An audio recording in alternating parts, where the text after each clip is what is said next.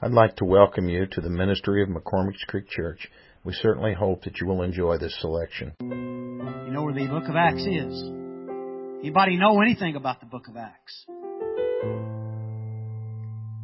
Dad always told people they didn't know where to start to read in the Bible, that they need to open up to the book of Acts.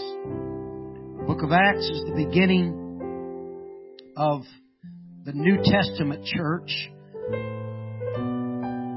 All Scripture is given for inspiration. Every Scripture in the Word of God is put in there for a reason and very meaningful. Some Scriptures are very, very iconic Scriptures. For instance, Acts 2:38, Matthew 28:19, Galatians 1:8, Acts 1:8. So many Scriptures throughout the Scripture. Genesis 1. There's all Scripture is powerful, but there are some that is very, very meaningful and poignant. And this Scripture here is in that arena. Acts 20 and 35. Acts 20 and 35. When you find it, say amen. I have shown you all things, how that so laboring ye ought to support the weak, and how to remember the words of the Lord Jesus, how He said, it is more blessed to give than to receive. Paul was reiterating something Jesus had already said it once. Paul said that we got to remember how to support the weak. Remember the words of Jesus. It is more blessed to give than to receive. Now, I'm very apprehensive about me being the pastor. I don't like talking about giving because there's such a stigma about preachers, ministers, TV evangelists that only talk about giving. Now, you could turn on certain networks on television if you watch any of that. I don't care much to watch much. But you could turn that TV on any given moment, the TBN, and chances are they're talking about giving. Some of them, those preachers, they live pretty extravagant lifestyles. Now, and that's one reason that I'm apprehensive about talking about giving. But I'm just going to tell you tonight, I'm not just talking about giving your dollars or out of your bank account. We're going to talk about just simply giving. All right? And I want to talk about the blessings of giving. You may be seated in Jesus' name. Early this morning when I was thinking about, when I say early, I mean about 4 o'clock this morning, I was up thinking about what I was going to talk about tonight. And I was thinking about how I should start this. Of course, I have notes. But the Lord began to talk to me about something and brought a couple of things back to my memory that I had mentioned a couple weeks ago. And most of y'all remember my favorite scripture in all the Bible. I'm going to put somebody on the spot. Can somebody tell me? My favorite scripture. I quote it more than anything. Brother Brad said it. That the Lamb was slain even before the foundation of the world. Have you ever thought about that? Really, really thought about that. The Bible says that the earth was without form and void. I don't know how long that the earth was there before He had spoken anything into existence. But I do know that before He hung the sun, moon, and stars, before the foundation of the world was set, the Bible says that the Lamb was slain. Now, it boggles my mind, and I'm not going to stand up here and tell you that I fully understand it, because I don't think any man anybody can fully understand it. But here's the thing, that God, He's the beginning. The Bible says He's the Alpha and the Omega, the beginning and the end. What He meant by that, He's our beginning when time began. But even before time began, He's always been. Before God made man, you know how long He was alone? Forever. And it boggles my mind that there was no beginning with God. He's always been. Nobody created God. He was God all by Himself. He doesn't need any help being God. The scripture that says that before the foundation of the world, that the Lamb was slain, before He pauses and before He makes the world, before He hung the sun, moon, and stars on nothing, He pauses. And His priority is because He was able to look into the future and know that you and I needed. And you and I needed forgiveness. And you and I needed healing. You and I needed deliverance. He said, you know what? I'm going to take my people our priority. And so Him being able to step into the oracles of history, oracles of time, the Lamb was slain. He did it. And then He steps back in history and says, you know what? By the time they need my healing, by the time they need my grace and mercy, it'll be waiting on them. That boggles my mind. That lets me know how much He loves us. And so you're thinking, well, what's that got to do with me giving? I'll tell you what it's got to do with us giving. He set the example. Even God didn't go around the law of harvest. The law of the harvest is that you reap what you sow. And so God wanted loved. So He steps into the future and He gave a presentation of a lamb slain on Calvary's hill. And that's His first priority. And so he presents love before he designed anything else. So even before the beginning of time, we see a God that gives and set the example. And He is going to benefit from that harvest for the rest of eternity, simply because He invested. And so tonight I want to tell you this, that God gave to you before you ever needed anything. He set the example of giving.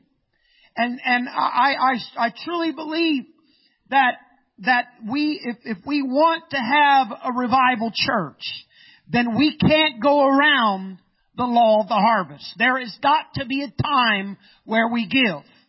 Now I'm going to be a little bit carnal here and tell you, and you've heard me rant, and I'm sorry about ranting, but we're in a world with an economy that is absolutely shattered and broken.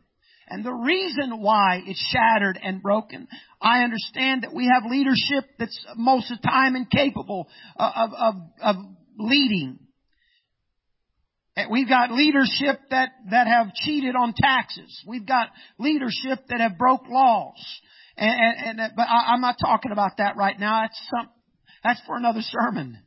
But I'm going to tell you why that our world isn't the economic shape that it's in, simply because there are too many people that aren't willing to give. That they're taken out of a system that they have failed to give. And I don't want to hurt anybody's feelings or if you have family that does this, but there are people in our world that live their whole life that's capable of working, and they live and they've made their whole living on welfare. And unfortunately, if there's only so much money in the bucket and people just keep taking and not putting back, then we're going to end up broke, right? Common sense. And so it goes against the very law of the harvest. People are reaping benefits that they never put into. Right? And so I'm not against that. Welfare is a great thing. It was designed to help people that weren't able to work, people that are out of work, people that lost jobs. I'm not against that. I think it's a wonderful thing. But if a person is capable, I think they should work. I think they should add. It's not fair for everybody else to double up on their taxes so somebody else can take out of something and never add to it. And so I'm going to get off of that, and I feel really uncomfortable right now. But that's the way it is in the church, in our church world. There are people that want blessings in the church. They want blessings in God, but they're not willing to put in time of prayer and giving. I mean, our forefathers, our grandmas and grandpas that had apostolic revival, that had amazing church services, that had 8 and 9, 10, 11 week revivals. We did that back in the day with Robert Bear and other evangelists, and I'm sure you all did too. I heard you all were in service years ago, 8, 9 weeks. Y'all remember those days? But those days, them powerful services simply didn't come because somebody got up and mistakenly and accidentally had church. Somebody spent some time investing and giving into the church, whether it be times of fasting or times of prayer, or times of worship, times of praise. And then those things happened. They didn't accidentally have revival. And I'm going to tell you something tonight. In this last state, we're not going to accidentally have a latter-day revival. If we're going to have a revival, it's going to be because that the church has paid a price to have revival. Me and Brother Davis, we talked about that the other day. There has got to be a time of giving. If you want the harvest, you've got to plant, you've got to work. And I made a statement a few weeks ago that we have done ourselves, pastors and preachers have done ourselves an injustice because we've misrepresented the altar. We've misrepresented the altar. And the altar, many times we'll ask for people to come to the altar, and people's got the mentality, well, I don't need anything. I haven't done anything wrong today, so I don't need to go to the altar. Or some people think, well, I'm not going to the altar because I don't want people thinking I need something. And so there's a few reasons why people don't go to the altar, but most of the time, people don't go to the altar because they think, well, I really don't need anything. I'll let somebody else go to the altar and I'll go pray for them. But guess what? The altar was never designed or built for you or me to get anything. The altar was always designed and built for us to give to Jesus. And so what we've got to do is create an environment of giving, not getting.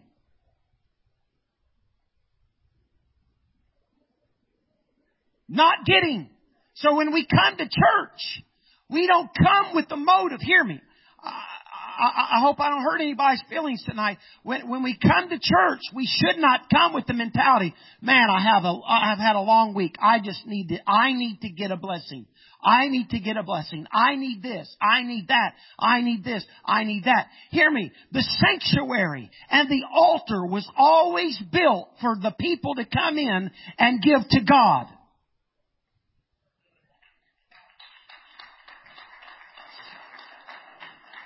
What's the scripture say? If we lift Him up, He'll lift us up. If we exalt the name of Jesus, He will lift us up. If we praise His name, He comes to us. But we've got too many people that's got the mentality, I need to get, I need. Well, when are we going to give to God? I'm going to tell you, I've said it 1,000 times, and sometimes I wonder if I really meant it. Because I've said it for so long, but if God doesn't do anything else for me for the rest of my life, I owe Him everything. Because He the Bible says He gave His only begotten Son. That didn't mean that God was here and He had a son over here and He gave His only son. What it meant was He gave all He had. He didn't give out of abundance that He had extra. He gave everything. Every drop of blood that He shed on Calvary was for us. So if He never gives you another dime, He still deserves the praise. You know what? There's only one reason for there's only one reason we need for us to praise God. You know what that reason is? The Bible says that the Lord reigneth. Let the earth rejoice. And so I don't need any other reason tonight to rejoice and give Jesus praise, knowing that God is in charge, knowing that Jesus Christ is the same yesterday and today and forever. That is the reason why I praise God. And so my motive when I come to church, my mindset should not be to come to church to get anything. I should say, you know what? I'm going to go plant something. I'm going to go give something. I want to bless somebody. And you know what? You may come tonight and you may only have 2 mites in your pocket.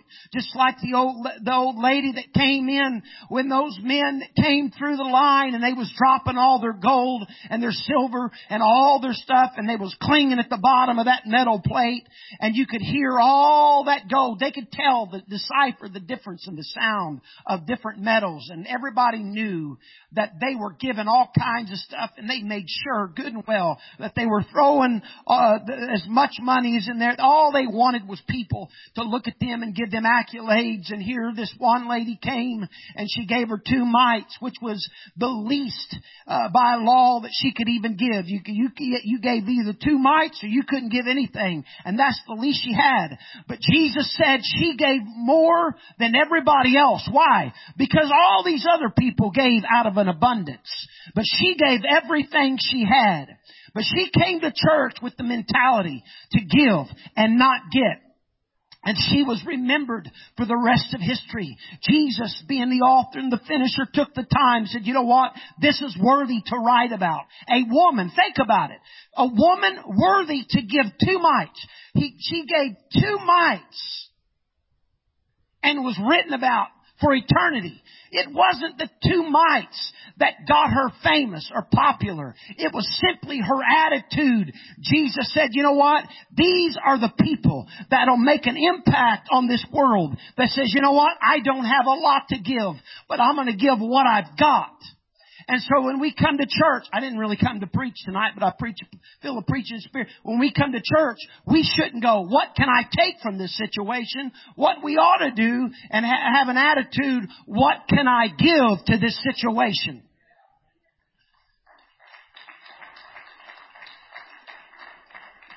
You know what? I believe, I tell you what happens. Simply because you can't reap from a harvest that you didn't sow into. And I think that's why so many people are frustrated even when they come to church.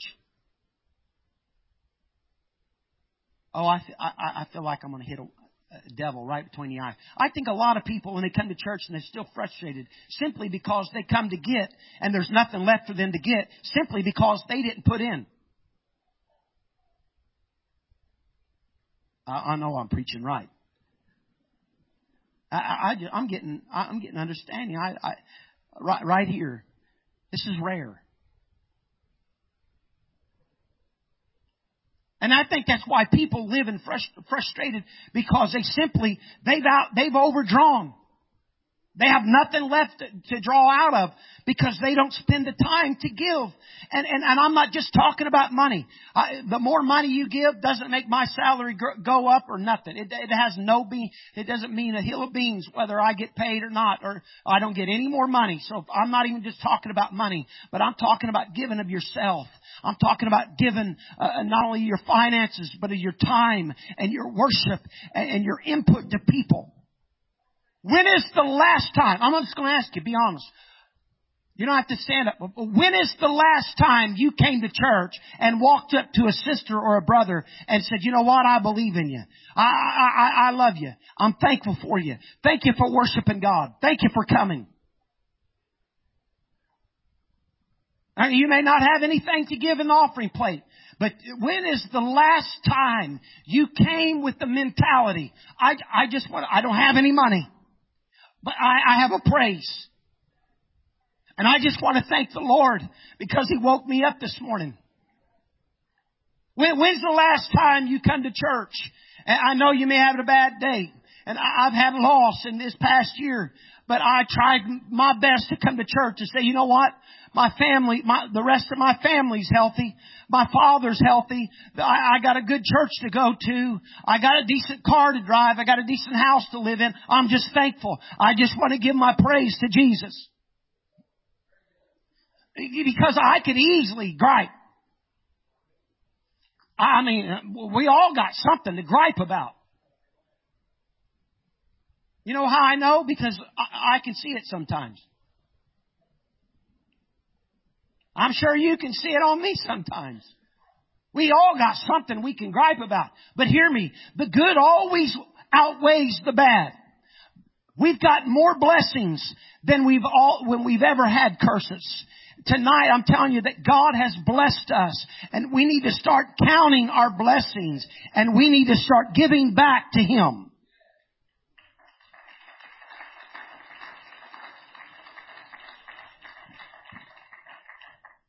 You know why people don't give?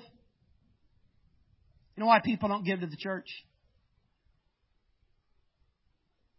Because people don't invest in the church.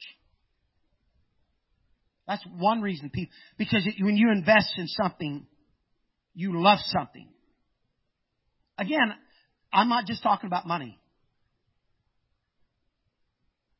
But the people that are willing to come in and worship God and give their all are the same people that spent their sleepless nights praying for the church. And people, hear me, people will give to what they love. I see it all the time. I see people, I can't give. I don't have this. But they've got $800 iPhones. And they'll spend $80 at Texas Roadhouse. I knew it's going to be uncomfortable here tonight. I'm just obeying the Lord. I've known people that, my goodness, they'll invest. They'll go out and they'll spend $100 on a pair of jeans, but they'll give $1 in the offering plate. They won't think none of it to go out and eat a big steak and spend $100, $150 at a big steakhouse and just give a little bit to God.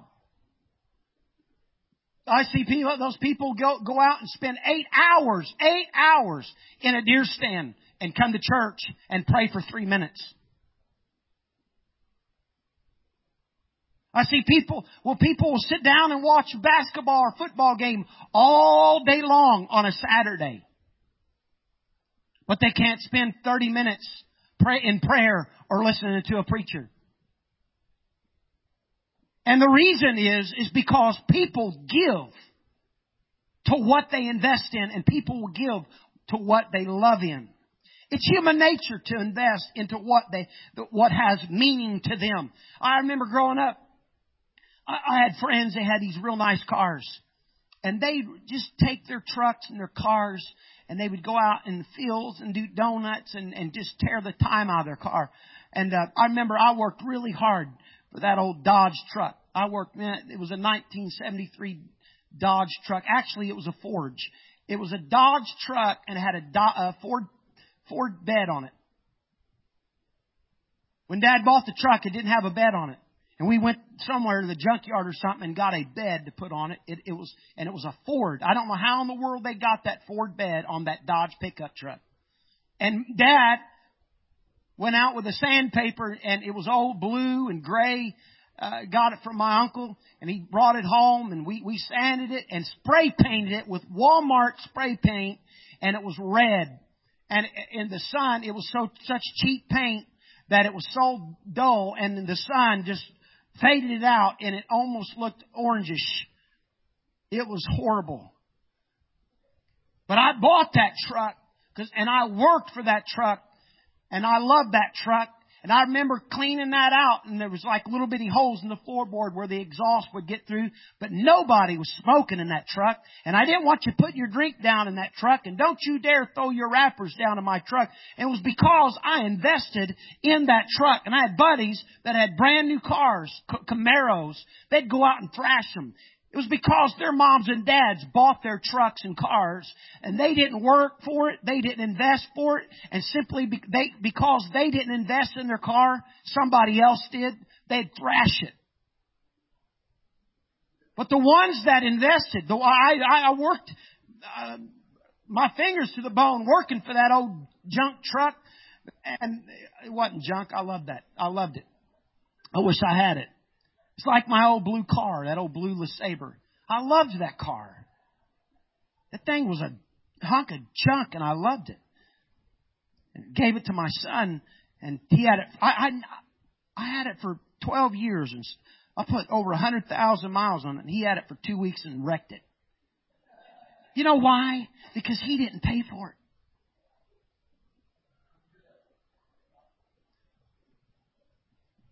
But people will invest in what they love, and they love in what they invest in. And I'll tell you what, you know how to fall in love with the church? Start putting your blood, sweat, and tears in it. Because once you start putting yourself in it, it's not just a church. It's a place where you have a part in it and that you love. And so, you know what? And not just the walls and not just the paint on the walls, but the people in the church. When you start giving advice and start saying, you know what, I'm going to be there for you and pray for you. And you start carrying each one another's burdens, before long, their burdens become your burdens. But guess what? When you've got a burden, somebody's going to help you carry your burden. It's like the woman that had the lost coin. The woman that had the lost coin. That was actually, you really study it and look at that. When Jesus talked about that in Luke, He talked about the lost son, the lost sheep, and the lost coin. The lost coin was her worth. She lost her worth. And it wasn't until Master told her to go sweep her house.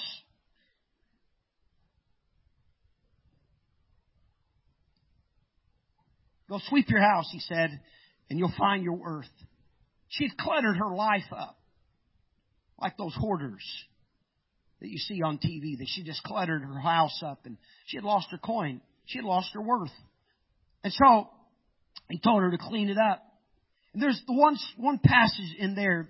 I didn't plan to say this, but it's an order right here. There's one passage in there that when she found her coin, the Bible says that her family and friends rejoiced when she found her coin. I want to know where her friends were when she lost it.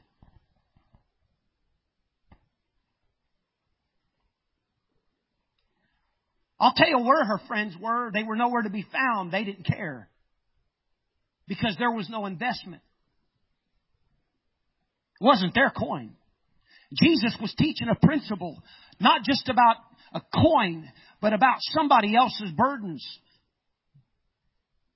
And that could apply to anybody else. It can apply to the prodigal son. When somebody's prodigal son comes home, it's great to stand up here and rejoice when they walk through the door. But how much time and prayer do we spend when somebody else's son or daughter walks out of the church doors and they're the ones up praying, but they're not your son, they're not my son, they're not my daughter, but they're out in the world lost.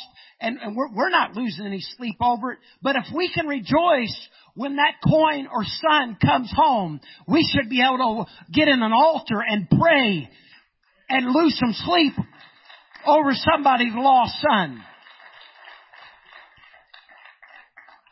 So there's got to be an investment, and there's got to be a time of giving, because when you don't give, you're disconnected. You don't care. You don't have anything invested. Just know this, that when Jesus invested you know, I was talking about this the other day. Jesus, He never bought anything. He didn't own anything. He borrowed a womb. You ever think about that? He borrowed a womb to a woman that knew no man. Didn't have a place to lay his head. He borrowed a donkey. He was living in a house that wasn't his. The only thing that he ever bought, the only time anything or any account where Jesus ever bought anything or invested anything was you. You and I were His only investment. And so when this whole world falls to the ground, the only thing that He's going to care about is what He invested in and what He gave to. And you and I is what He gave to. He invested in us. And all He expects us to do is give back.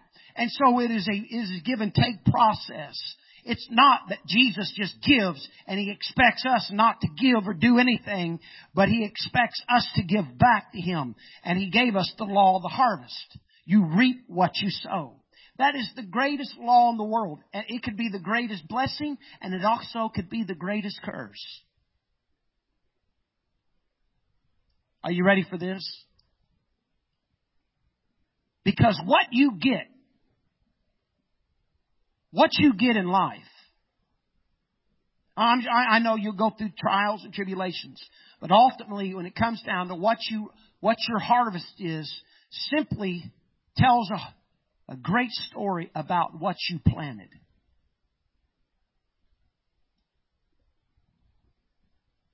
So, if people treat you bad all the time, it's probably not because you're the ugly duckling or the one that got, always picked last. Chances are it's simply because maybe you don't treat. Maybe you give harsh comments. If you're always getting harsh comments, maybe it's you. So the law of the harvest can be a blessing or a curse. You can be a knucklehead, or you can be a blessing. You can sow strife. You can give strife, or you can give blessings. So let me ask you a question. What kind of harvest do you want?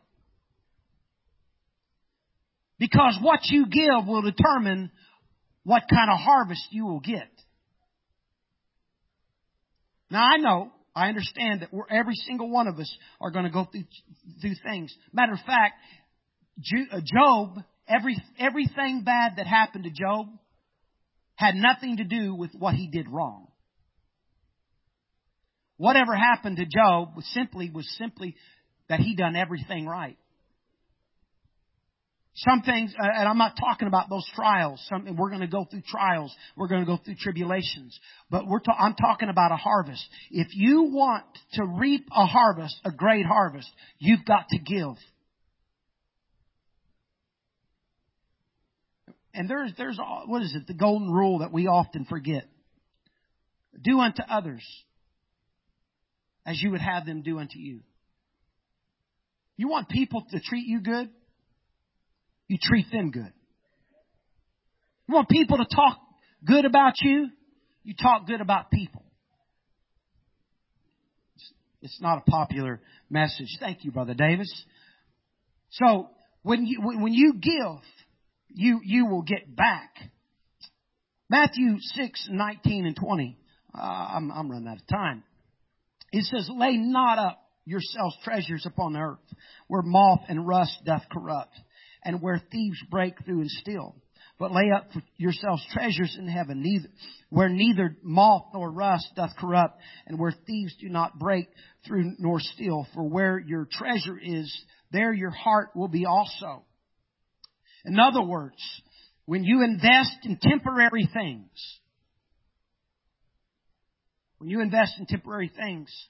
those things will fade away.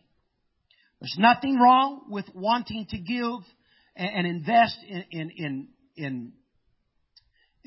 stocks and bonds and savings accounts and CDs and life insurance policies and 401ks. Those things are good, and we all, if we want a decent life after retirement, then you've got to do those things. But you know what? In just a few moments, those things can be washed and taken away from you. I have family that were extremely wealthy. 9/11 happened. After 9/11 happened, and then that crash, they lost hundreds and hundreds, probably millions of dollars gone. And you could spend a lifetime investing in those things, and those things are good. But what this scripture is talking about is priority. There's nothing wrong with wanting your kids to have good jobs, good education. That's a good thing. You don't want them to live off of the government for the rest of their life.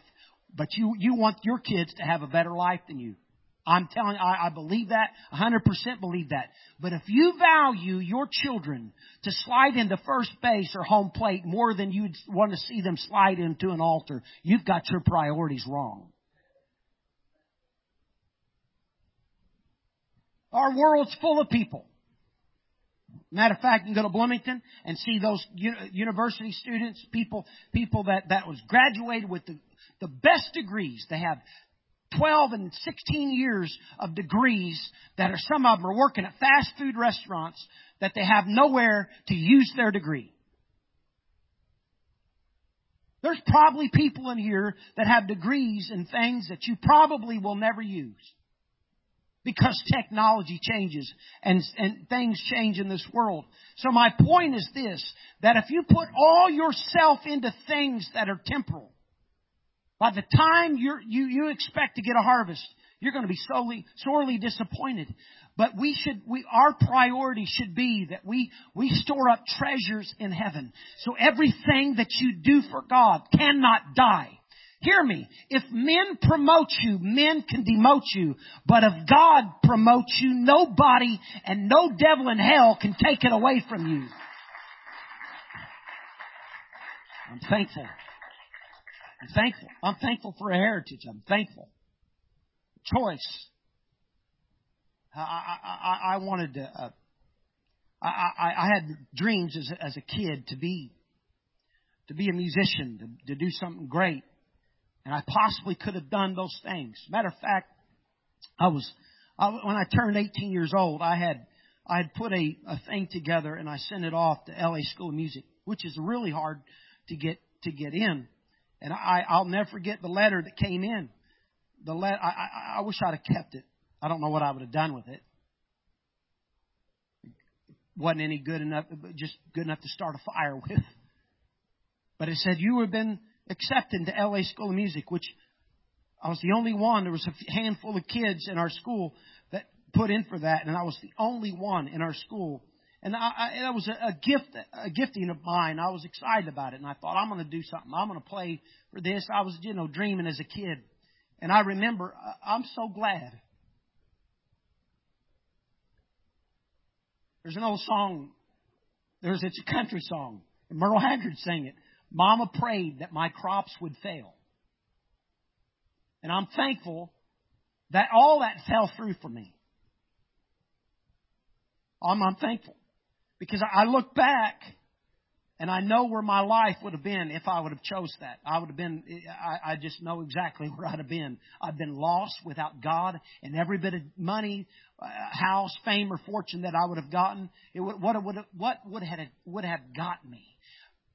And it is proof by the end of the life of Solomon.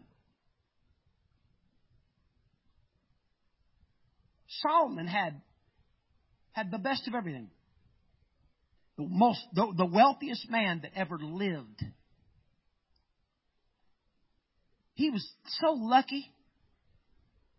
He had 350 wives and 700 girlfriends. He was an idiot. How can you be that wise? How can you be that wise and do that? Anyway, he had it all. He had everything. And at the end of his life, he counted it all done.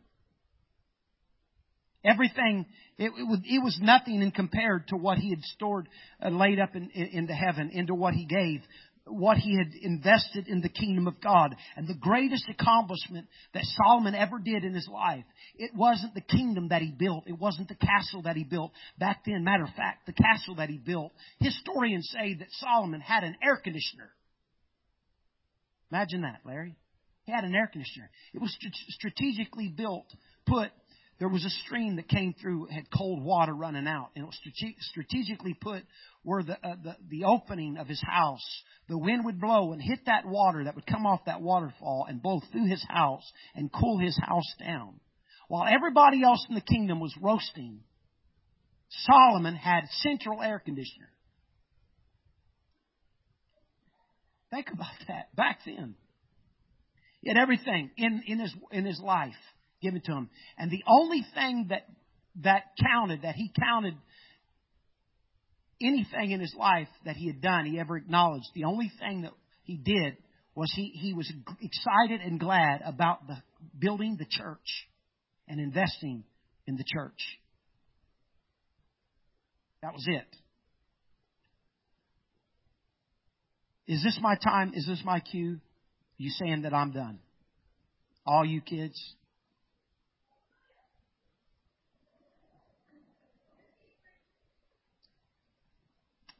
Does anybody have a belt? I'm talking about you reaping what you sow and giving. And I'm going to come to an end because I'm going to finish this. I'm going to see where I'm at here. I'm going to finish this up. There was an old, let's see. All right, I know where I'm at. Okay. There was an old Chinese proverb, and I wish I'd have wrote it down. But it was giving accolades to the man that could plant an oak tree. And the story was the guy that planted the oak tree would never ever have any benefits of that oak tree. Anybody got any oak trees in their yard? Amazing trees, aren't they?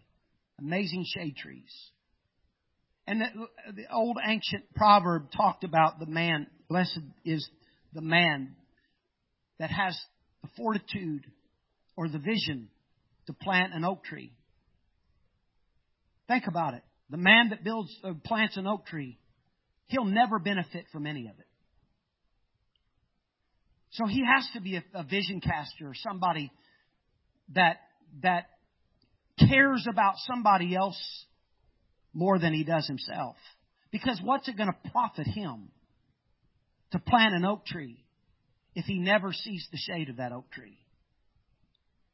Because chances are when he dies, that tree won't be any taller than 4 or 5 foot tall. Because it takes years and years and decades for an oak tree to mature. But people that are near God's heart will have the ability to give even when it doesn't seem to benefit them. And I want to read to you real quick 10 reasons why it is more blessed to give than to receive. Number 1, giving obeys God's command. The Old Testament was way more commands about financial giving, who, when, and how much. And then in the New Testament, maybe the New Testament writers just assumed that as God had given far more to us in the New Testament, giving Himself to death, that our giving should follow fairly logically and more easily. So giving obeys, number 1, obeys God's command. Number 2, giving submits to God's lordship. Because when you give, it requires some trusting. Because let's face it, when you give, a lot of times there is a sacrifice there. And when you give, what you're doing is you're putting yourself under the umbrella and the authority of God and saying, Lord, I trust you. I don't have it. I don't feel like it. It's not convenient, but I'm going to give. Giving submits to God's lordship. Giving exhibits This is the number one to me. Giving exhibits God's heart. God came. Jesus came. And He gave. Everything about what we believe in hinges and is based off of God giving. And us giving back to Him. Because He is our husband and we are His bride. And a marriage is not any good if it's one-sided. And if the husband gave everything to the church and the church and the bride never gave back to its maker, to its husband, then it would be lopsided. Giving exhibits God's heart. Giving illustrates God's salvation. How many ever got salvation when you didn't deserve it? How many ever gotten forgiveness when you didn't deserve it? Every hand should have went up. None of you deserved His forgiveness. I think it'd be a good time for me to tell you that there's times where it's not convenient for you to give others. But since Jesus gave you forgiveness, then it's right to forgive others. If Jesus came and He gave us forgiveness, when He died for us when we were yet sinners, it's always right to forgive others. Giving trust God's provision. I can give today when I know good and well that I'm going to need tomorrow. But if I trust Him for His provision, then I'm doing the right thing.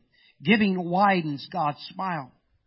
It's more blessed to give than to receive. He also blesses a cheerful giver. And this I'm getting into maybe next week. God loves a cheerful giver. And you can give, but you can give for the wrong reason and not inherit the blessing.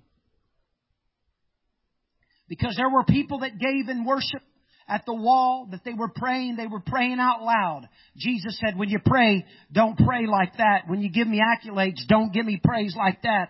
Because if you praise me like that, that is your reward. Their reward was that they looked good. But the people that earnestly gave Jesus praise from their heart got eternal rewards. Giving advances God's kingdom. Without giving, we wouldn't advance God's kingdom. When we give to the church, we keep the lights on. We keep the air on. We keep people coming to church.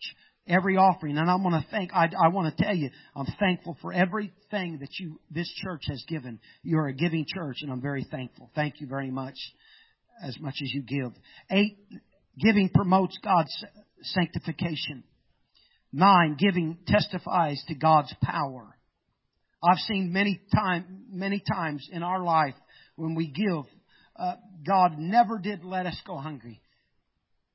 Always gave us provision. I've seen mom and dad give everything they have gotten, and God blessed them. I could stand here all day and tell you things, and maybe next week we'll talk about some of those things.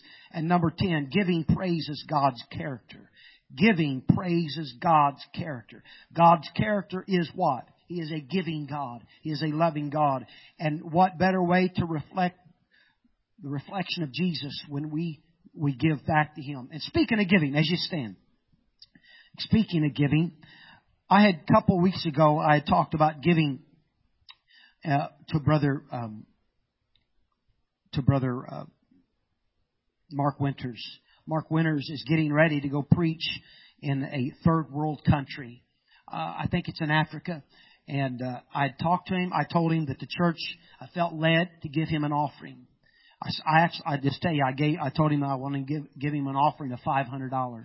Had some people give in the offering, labeled it to Brother Winters. If you feel led to give to Brother Winters, if it's $3, if that's all you can give, if that's all you can afford, then God's going to bless you for it. If you can give $20 to it, you give $20 for it. But I promise you, God will bless you. And